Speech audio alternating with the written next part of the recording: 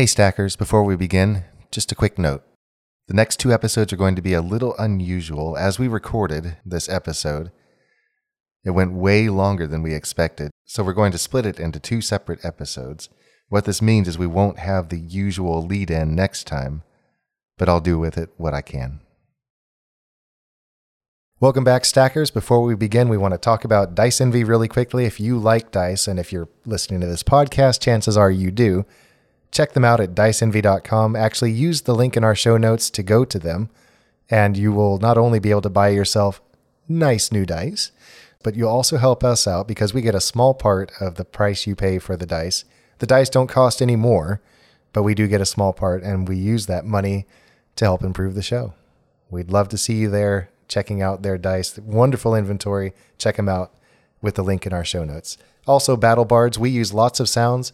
A lot of sounds come from freesound.org, but most of the music we use in the show does come from BattleBards. If you like the music, if you like the atmosphere it lends to the games, check them out at battlebards.com. If you go to their site and look for a Prime subscription, sign up for a Prime subscription, you'll get streaming access to sounds and tools that you can use to build soundscapes that you can use for easy access to the sounds during a game. Use our code STACK for a 20% discount, battlebards.com. You can find us on Twitter and Instagram at StackODice, by email at stack.o.dice@gmail.com, and our wiki is vardalon.fandom.com. The question I have to start us off today is, wonderful news, we've made it big, and our characters have become action figures. What? That's not a question. Theoretically. This is a question. Describe your character's action figure and any features or gear it comes with. With authentic battle damage! Yeah. I think, so Peter would come almost fully articulate. He'd have all his armor that he has on right now, including his cloak of protection. So he's got his adamantine armor, his shield, his katana, his cloak of protection, and all that cool stuff. And he's also got comes with guiding bolt, and basically in his arm is like a little spring-loaded mechanism with one of those little peg things that you push in, and it sticks there, and you press a button, it just pops out of my wrist. Nice. No. It pops out of my wrist only when I have my little finger gun attachable hand. Very nice. Does he look like you? No. Okay. Way handsomer. Yes, you are. I think Tira would look very much like the Hero Forge figurine that I designed. We didn't actually print one. We haven't ordered or printed one yet. Yeah. I designed a Hero Forge figurine for Tira. She had a single braid down the back, which is a little different than what I had described, but the exact hairdo I described earlier wasn't available. It might be added by now. They're constantly updating it. Maybe. I'll have to go back and look. And they have a Kickstarter going right now for Hero Forge 2.0, which will allow printing in full color. Yeah, I saw that. I keep getting emails about it. You could even order them to be painted by a professional. So that figure had the boots and the trousers and flouncy shirt and all that kind of stuff. But I think the gear she would come with basically just be her regular trusty great axe, and then also in the box would be her fancy axe. Would she come with a mint green swappable shirt? I suppose. And so it should have a button on her back so that the bent arm that's holding the axe, whichever axe you put in her hand, will look like it's chopping. Okay. I just want to be very clear. My action figure would not be the 3 3/4 inch figure. It would be a 12-inch figure because there are some features that you'd have to have a figure that size to utilize. It would also come from Medicom, which is a Japanese company. It would be a Ra body. Ra stands for Real Action Hero. It has 58 points of articulation. It would come with all of his garb and stuff, but it would also come with interchangeable heads. So as he turned into individual beast morphs, you could actually interchange. It would come with additional hands and feet as well that you could pop off and pop back on. And there'd just be a special location in the back where you could open up and put some water. And if you squeeze his stomach, pee would come out. sort of like Naturally. the babies that wet. And then also, you'd be able to then buy additional action packs where you could get additional things like little bags of herbs and teas and maybe even additional weapons like the Panabis. But when you actually got enough of those, then you could send away with all of the UPCs representative, all the action packs you'd get a full size according to the 12-inch figure. So it'd be quite a large tree with a lean-to type of shack that would be his house. Worth at least $300 retail is what you'd have to pay to probably get that after sending off your UPCs as a proof of purchase. Can you tell we're children of the 80s? It would be awesome. It would be awesome. Yeah. Sounds great. And we'll see if any of that plays into the game coming up next. Oh, no.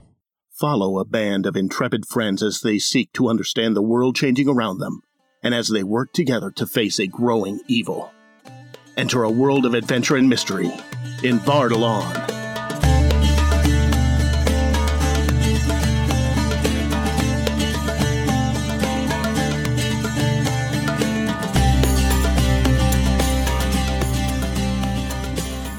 Hello, Stackers. I am ready to get back to our ongoing 5th edition Dungeons & Dragons adventure. I am Rhett, the Dungeon Master. And with me is... Meredith as Tyr Ironstag. Michael as Womberbash Benson Mum. Thane is Peter Greyhawk. Unkempt. Last time... On Stack of Dice. I'm always starting to go. Last time on Lost. Stack of Dice. Yeah. Previously on Lost.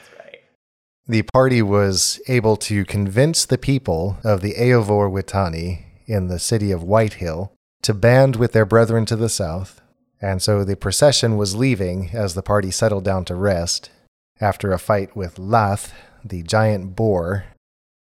After their rest, they awakened, got on their wondrous horses, and headed east, finding themselves in the broken lands outside of the Hollow.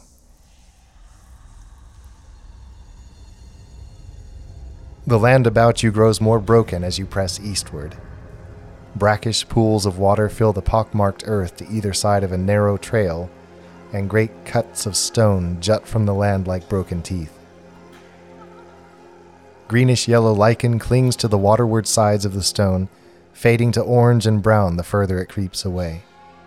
There is a feeling of watchfulness in the air, and its presence makes you feel uneasy, although you try your best to make light of it. A narrow path winds its way through all of this toward the Hollow. It is well made in spite of its appearance of decrepitude. On occasion, your horse's hooves splash into deeper pools, and immediately swirling clouds of angry insects swarm upward, looking to take out their futile fury on those that have disturbed them. Unfortunately for you, the absence of horseflesh means that you become the objects of their attention. Little red welts form on your arms and necks as the bugs find room to feast. You all now have malaria. Ew. Just kidding. I mean, I think Peter will be fairly well protected because he's like almost fully armored and he has a cloak. So really, it's just like all over his face. He looks like he has terrible high school acne. Even these fade away into memory as you plod onwards. A breeze coming from the east, from across the great sea of grass ahead, stirs the surface of the watery places. The rank smell of rot and decay faintly curls about your nostrils. Peter, you stink. Says Bash. No, Cut you. that out. No. But you're ahead of Peter. This stinks even for me. It's about midday at this point, so the sun is overhead. To your front, maybe a mile distance, the land slopes slightly upward, and at the top, against the blue sky, you can see something dark on that horizon. Oh, Woodfar, what's that? He doesn't answer, but he spurs his horse forward. The horse snorts and trots a little faster, still carefully along the narrow path. Fine then. He does look concerned, and as he draws close enough, the three of you behind him, he takes a sharp breath inward and reins in his horse. His normally complacent face twists as it turns white, and he shakes his head. His thick finger points to where a line of head-sized stones stretches to the left and right as far as you can see. What are these? The only break in the line is a flat slab right in front of him, a slab of stone that seems to be escaping the soggy soil. 3 objects are arranged on its surface. So, I'll say, well, what's your writing order? I think at this point I have drawn up to be right next to Widfaro. Okay. That makes sense that you're asking him questions. I think Tira's bringing up the rear so that Bash is kind of safely ensconced in the middle. Yes. I think Peter's going to actually try and hop off of Portmeat II, son of the Lord of the Horses, and is going to trot on over to these here 3 objects on the stone to see what they are. We pulled up to within trotting distance. We're like right Yeah. in front of them? Yeah, Okay, basically. they're not a mile away anymore. Gotcha. You've closed the gap. I'm hopping off my horse and going to investigate, as one does. As you first pull up, there appear to be 3 white lumps on the slab, but as you slide down, you can tell that they are skulls. What do you see up there, Peter? One of them is a horse skull. The next is a boar's skull with its wicked tusks pointing outward. And the third is a human skull. They are all bleached white in the sun, and they've obviously been here for some time. I turn around. A quick question. Do they look like they've been arranged and set there, or do they look like the remains of something that just died there? They have definitely been placed. They are all, the backs of each skull are pointing in toward each other. Okay. The horse skull points southwest, the boar skull points west, and the human skull is basically on the northeast side. I guess. That means literally nothing to I me. guess they're all just kind of like pointing in the generic directions of where each of the tribes are. I see. We came from the west, where the Eovor are. It's a good thing I'm traveling with dudes. I will not go another step. Then tell us where we must go from here. There, and he sweeps his arm forward. The land slopes back downward from this ridge, and then drops off sharply, and you're looking at what looks like a roughly oval depression in the ground. Your estimate is that it's probably 5 miles by 4 miles, so it's large. Do we see people? You see no people, and in fact, there's kind of like a hazy gloom that seems to linger above it. You can just make out the westward edges of what looks like moss-covered trees, and maybe somewhere further back in the gloom, a slope going upward in the center of this oval that seems to have some things standing on top of it. But that's about all you can make out, and even Tira, with your slightly better vision, you're not making a whole lot out of it. How far of a drop is it? It looks like it might be 75 to 100 feet down. Yeah, it's substantially down in the earth. Wait, Widfara, how come you're not going to accompany us? You're our guide. He shudders. I have taken you as far as I can go. If I step any further, my life is in jeopardy, for certain.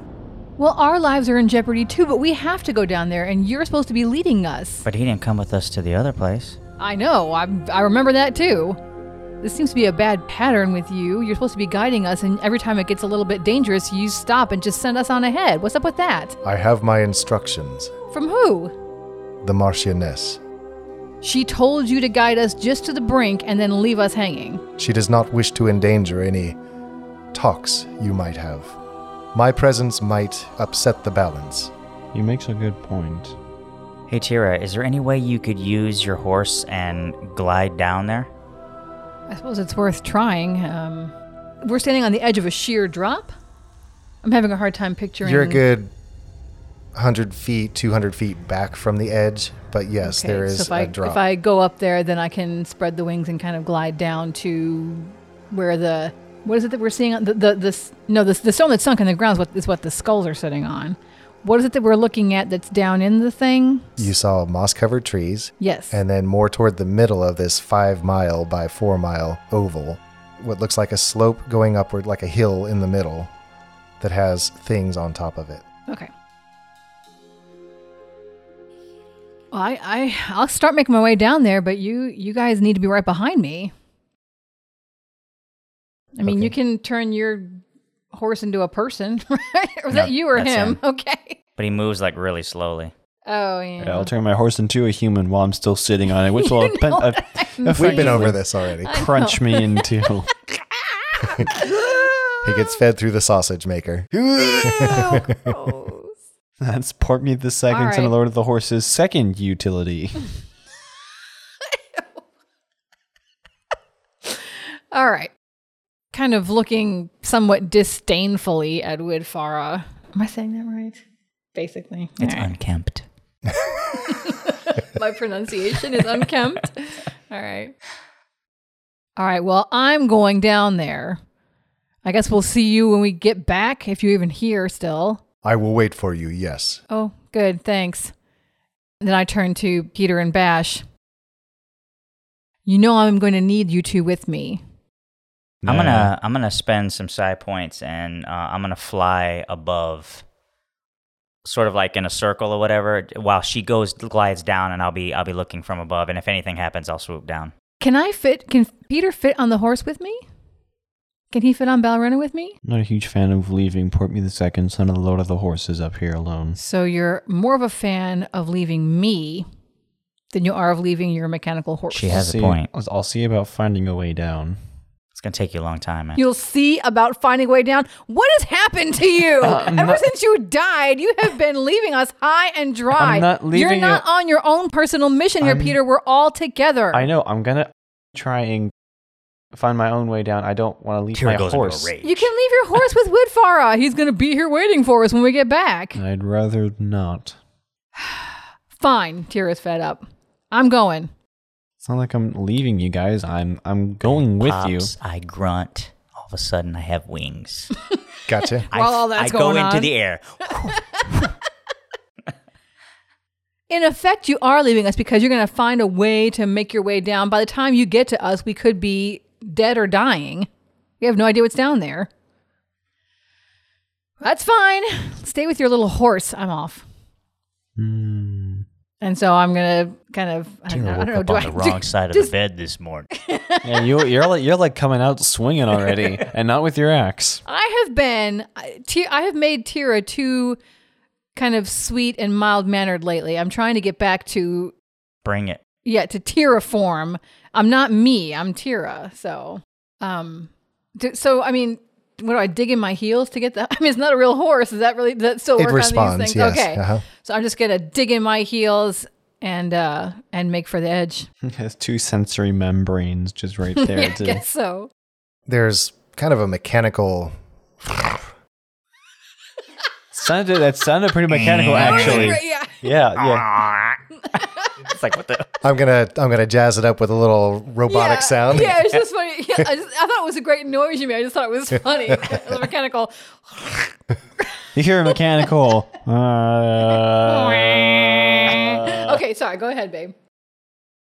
And wildfire streaks across the remaining distance, and then you feel a slight moment of lurching in your stomach, and then you are gliding above this miasmic swamp that stretches out below you. It's dope. Now, I think, let's see, your speed on Bruce Womberbash, we said was a quarter mile. That would last for a quarter mile.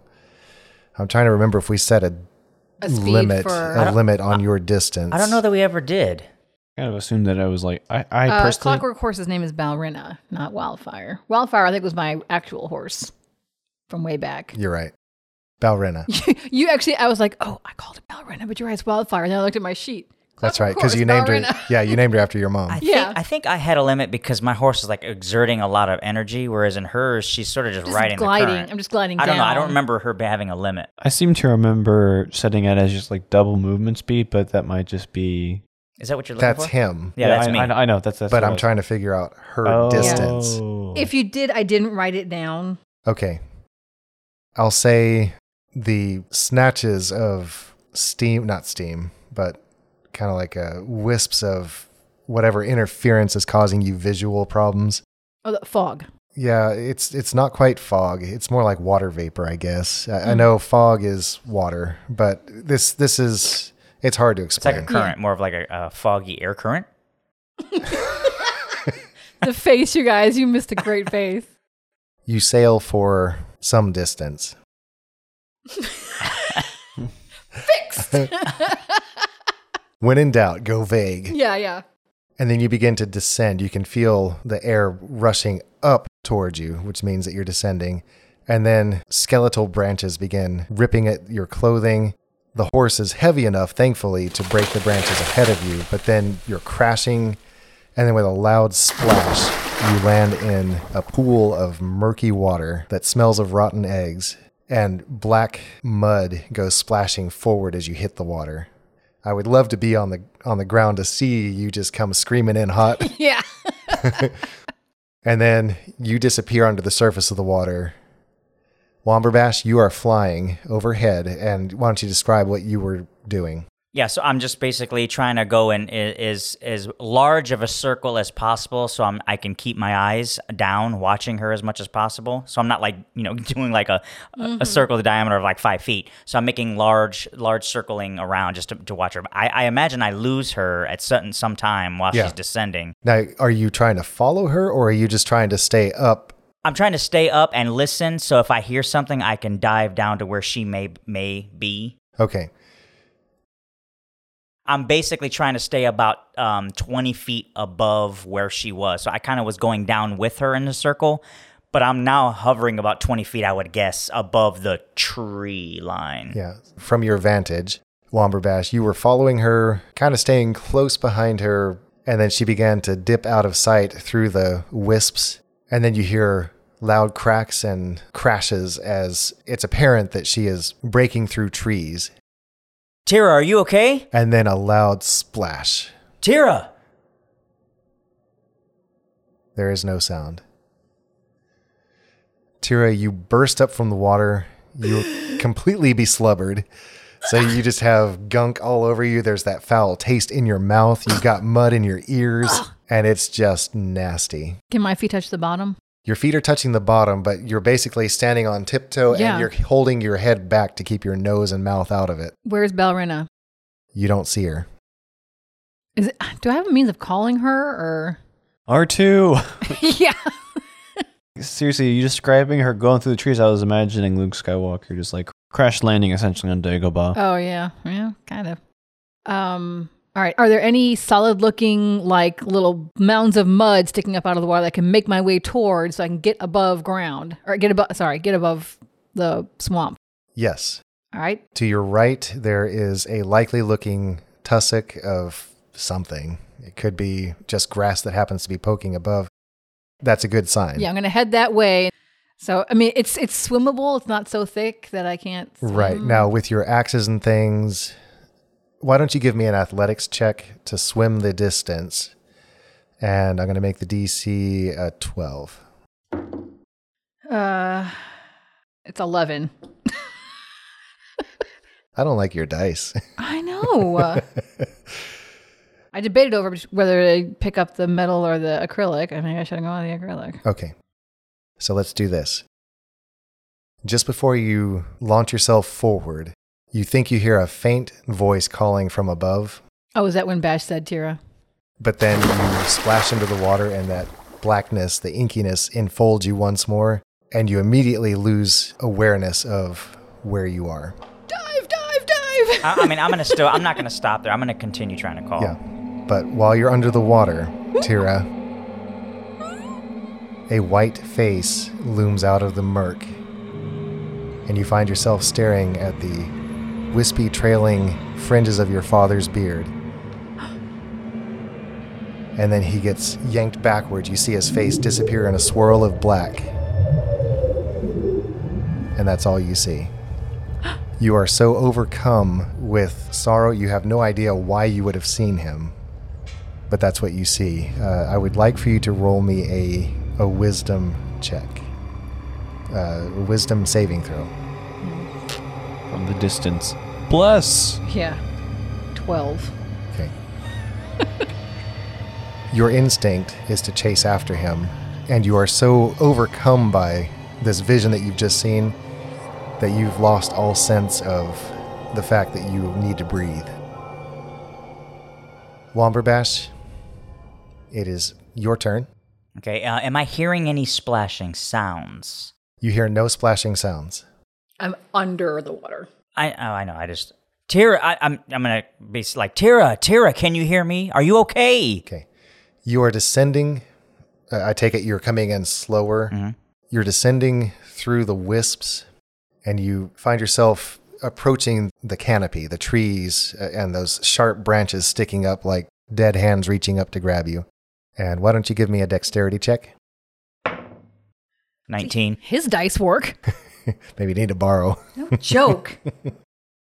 At the last moment, you realize that those are trees. They just come so quickly out of that wispy stuff. Almost on instinct, you furl your wings and plummet just the slightest bit just underneath the canopy and those sharp branches, and then pop them out again just in time to pull up. You see that the water below you looks horrendous. There's green scum across the surface of it. Underneath, a slowly closing black circle of water, and the scum is starting to close back, and there are ripples in the water. I am going to try to get down to the water as fast as possible. I'm going to just furl your wings again and just plunge. and just go down, and I'm like trying to claw my way through the branches as well to try to get down there as fast as possible. Okay, breaking. You have your phone? Yeah. It's not a good time right now. I'm trying to help my friend. You sound different. What's wrong with you? What's going on? Tira! I'm going to spend 2 psi points, and I'm going to gain gills so I can breathe under liquids. Have I gotten through the canopy yet? Leave me alone. I can't speak like I'm... Leave me alone. Just say it normally. He'll add an effect or something.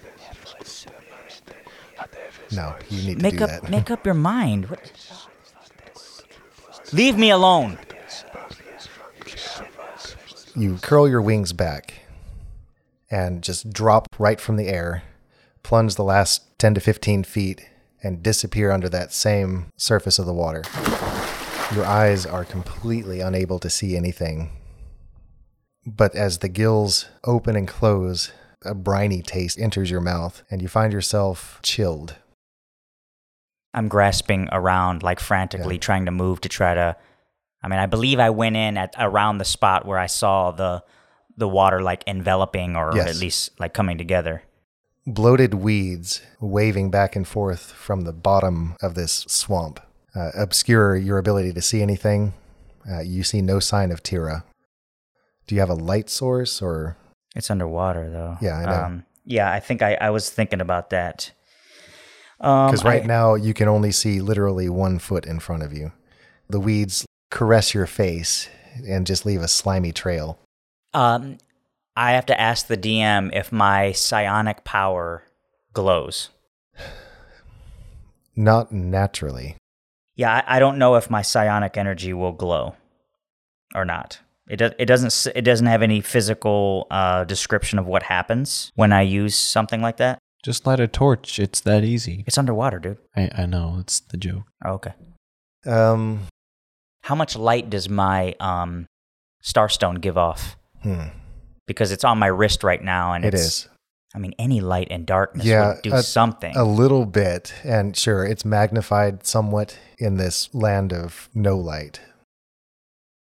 And if she was barely above the surface on her toes, I can feel down to the bottom at this point. Okay, so I'm not worried about breathing, so I'm just gonna try to do as much as I can. I do want to let Peter know, or the folks, Peter know where I am.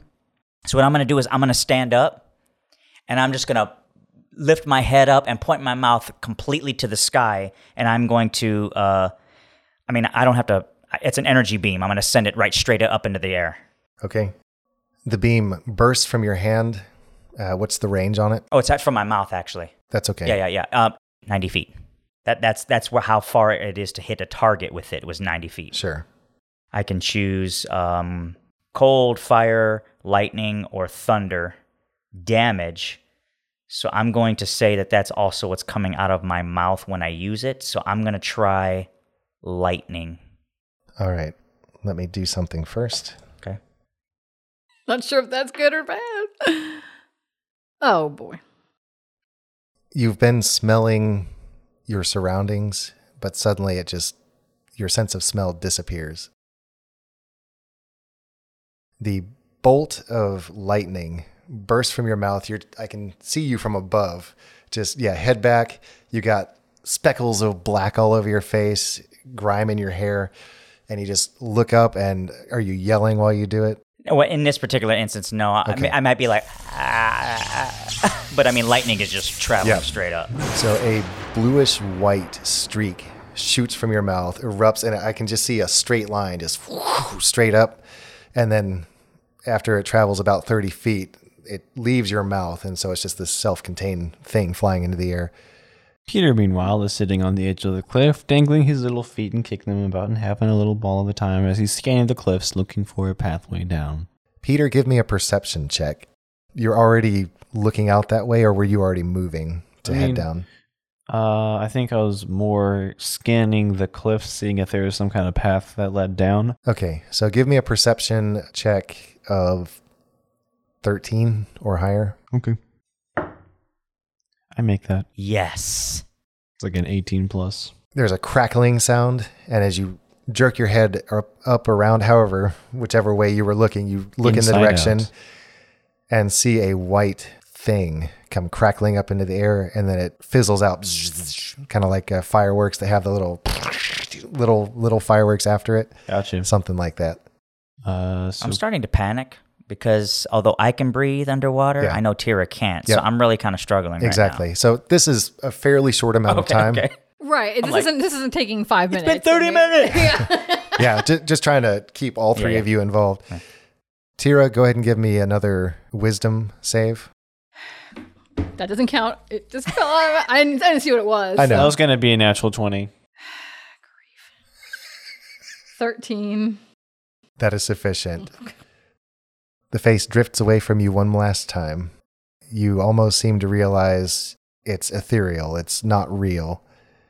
And so, feeling your lungs straining, you flick your arms and your legs and come bursting through the surface. Womberbash, with your head still back, you hear her break the surface of the water. She's 3 feet away from you. Oh, hi. Oh, hi. She comes up underneath you and you're sitting on her shoulders. I'm going to reach out and grab her with my hand Okay. and try to pull her up or something. You feel a rough hand grab you. You don't know what it is. Your eyes are still covered with mess. I'm going to kind of struggle briefly. Tira, it's me. Bash? What happened? What happened? Oh, right in my face. What happened? I crashed on Ballerina. Where is your horse? I don't know. I was under the water, and I thought It doesn't matter. Where did you come from? I had to dive down. I saw that like the water was covering. Do I see anything at this point? Like land or? So no, There is what looks like a tussock. Okay, I'm gonna help pull her over there or whatever and try to get up there or whatever. Meanwhile, you hear distant thuds as Peter's senseless sack of meat just comes tumbling down the cliff. I'm gonna We yell, hear Peter. nothing. I'm gonna yell, Peter. We'll get you onto the tussock. Okay. You manage to slide up there. It's a muddy mound, basically, with some rank foliage sticking up out of it. But Tira, you collapse on it, just overwhelmed by what you've just seen. And Womberbash, you're left alone with your thoughts. Great. fantastic. Peter. Yes, sir. So Peter wants to see what all is going down. He believes that to be something sent by Womberbash, but he's not entirely sure. Nevertheless, he does want to get down there as soon as possible to, at the very least, to not leave his friends down there in that unfamiliar area. Is there any discernible footpath that leads down? There is, in the nature of the path you've been following for the last day or so, it's a narrow trail that makes its way down the cliff. and not so narrow that you can't ride your horse. Okay. I think I'm going to lead Porkmeat down. Gotcha. Porkmeat the second, son of the Lord of the Horses. I'm sorry. Man, is that going to be fast enough? That's meta. So you make your way down, and as you get closer and closer down to the bottom, the smell just becomes thicker, almost to the point where you almost feel like you can touch it. Whew. It's pungent, powerful, almost a force of its own. Inhaling the chunks of putrid air. Yep. And then you find yourself at what looks like a trailhead that plunges through a swamp. The only sounds that you can hear are those of nature around you, and even that is sparse. Where you might expect in a healthy woods to hear birds chirping or animals rustling about, here maybe it's the occasional croak of a frog or some unknown animal to you in the distance. But the trail does lead eastward through this swamp. I'm going to start following this trail. It's easy enough to follow. In fact, there are branches on either side of it that have been used to line it to make it easier to follow. And it's fairly gentle. After maybe a mile or so, with no sign of Tira or Bash, you almost feel like they couldn't have gotten this far. Yeah. If I'm basing where they are on that signal that I saw, it wasn't too far in. And so I think I'm going to maybe veer off to the left or right, whichever one seems most reasonable according to where the signal came from, and see if I can just search the area. Peter! That's a weird sounding frog. Give me a check. I'm sorry. Just For a how much? check of some For kind. how much? Roll your dice. $50 and I'll point you the right way. It's pay to play. Which direction do you want to go? Mm-hmm. The path goes east. Do you want to go north or south? Well, roughly how... I'm going to go left. Okay. You're still walking and leading Porkmeat the second? Yes. Okay. And so he's going to come with you into the water because that's what you're doing. You're leaving the path to go into the water. Yes. I'm going to continue leading him. I'm not going to ride him. Okay. You step forward. And as you step into the water, a white form bobs to the surface. It is a dead body. Its pallid face stares upward with open eyes, and a vine is wrapped around its torso. Before we close out this episode for good, Cutscene? we rise swiftly, escaping the miasma that clutches after us as we go. 50 feet we rise, then 100, and at last the warmth of the sun's glow falls on our skin once more as we leave the squelching mud and fetid aroma behind. From our new vantage point, it is heartening to smell fresh air that moves. We hover for a moment, then gently pull sideways, skimming over the undulating earth westward and southward. The grass waves below us in marvelous detail, swaying with a pleasing motion that looks much like an ocean's ebb and flow, making us feel it is truly a sea of grass. After several minutes of this sideways travel, we see an extended dark line in the distance to the west and columns of bluish-gray smoke of numerous campfires to the south. Just visible from our height is the golden roof of Steadiness in the center of the campfires, perhaps a mile or more distant. Westward, about twice as far away, we can make out the bulk of the Eovor Witani as they make their way toward the encampment.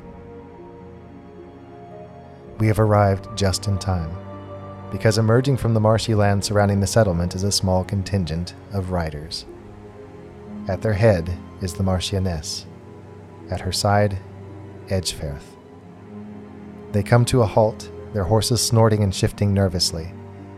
We descend slowly, coming down to their level as the Marchioness straightens in her saddle. She is resplendent in supple, cream-colored leather with purple highlights that match the violet of her eyes. On her head is a simple but elegant silver circlet that indicates her rank. She sits easily, her back straight. Her face is watchful of the approaching king, but not guarded. Dunsi and his bodyguard spur their horses ahead of the main body to approach the Marchioness. The king's hair streams behind him as his dappled horse stretches across the grass. Over the days of his people's march, years seem to have tumbled off of him, and he smiles in his approach. In the last 300 feet or so, he slows from gallop to canter to trot, and then comes to a stop within range for his voice to carry. "Hail, Alfwin," he says.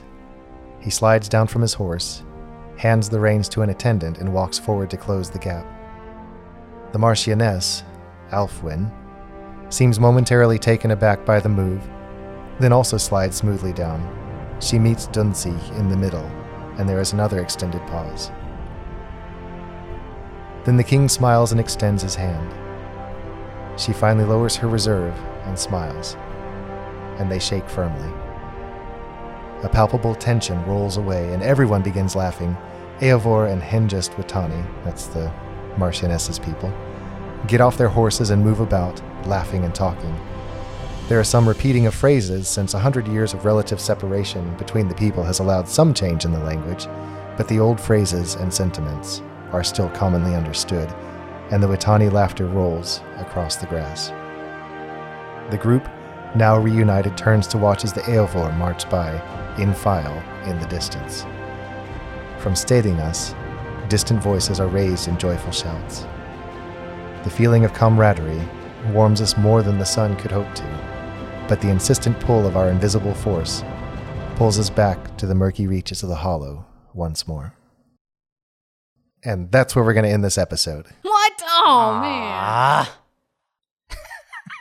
Oh, wait, I was supposed to react. Dane's stoic. He's like, He's like, well, he never reacts. I was supposed to react, wasn't I? He's my son. I was like, Yeah, his reaction was this. no, I seriously wasn't even. I was just. Okay. Hey, finally a cutscene that isn't all death and destruction. It's working!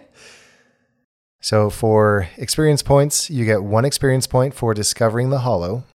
And let's go through Norse battle. yeah, I recommend Tira for beefing up Tira's portrayal of her, like beefing her back up and not being so sensitive. Sure. I like that. And also how she reacted to seeing her father, maybe. Yeah. So take 2 for that, Tira. And I want to nominate Womberbash for his role playing with with his dad. Again, it's been a while since we last heard from him. From him. Yeah, so take 2 for that. Okay. You've made it to the hollow, and there's all sorts of interesting things lying ahead. I hope it was evocative enough for you to try to make the descriptions. It was pretty gloomy. And let's go ahead and get a recap. Tira is 50 points into level 8. Hey, you're making it. Womberbash is 60 points into level 8. Wow, okay. Peter Greyhawk is 74 points in level 8. Good. Good playing. I wanted this one to be a little bit shorter. Wink, wink. I think later this week I'm going to try and come out with some bonus material just to kind of make up for how short this is. By the way, the Digging the Delve episode is almost tied with first place now. Nice. So, Stackers, if you want to let us know what you'd like to do our next Creation Corner episode on, please let us know through Twitter or Instagram. We'd love to hear from you, and that would help to drive our special content, and we'll see what we can come up with. Well, that's all the time we have for this week, Stackers. Look for a brief special episode later in the week, and we'll see you here again next time, right here at Stack of Dice.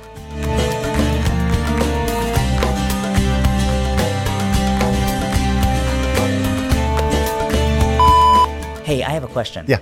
When someone comes in disheveled and maybe a little the stuff is awry, like hair's all jacked up, what would you call someone who's that? They're what? Unkempt. Yeah, unkempt is one. Disheveled. It could be What was the first word you guys used? unkempt. Kempt. I have gone through my entire life Saying unkept. saying unkept. Well, so there's some sense in that with the idea of curated or kept but it is unkempt. Yes, with an M. Yes. So I'm playing my word game, right? And I'm like, what word is this? It's not unkept. It's something else. And then I finally okay, it's as many letters as I have. I put unkempt and it received. And I'm like, wait a minute. Is that the word? It's unkempt. Okay, go ahead. I'm laying in bed at 1 o'clock this morning and I'm like, what is going on? And now we have an outtake. Yeah. Here. Oh. 1570s from un, which means not, plus kempt, well combed or neat, from very past participle of Middle English kemben, to comb, from Old English kemben, to comb, from Proto-Germanic cambian, from camcomb, form unkembed, is recorded in the late 14th century. The verb kem is rare after 1400s, but its negative past participle form endures. Stack of dice. We are now an etymology podcast.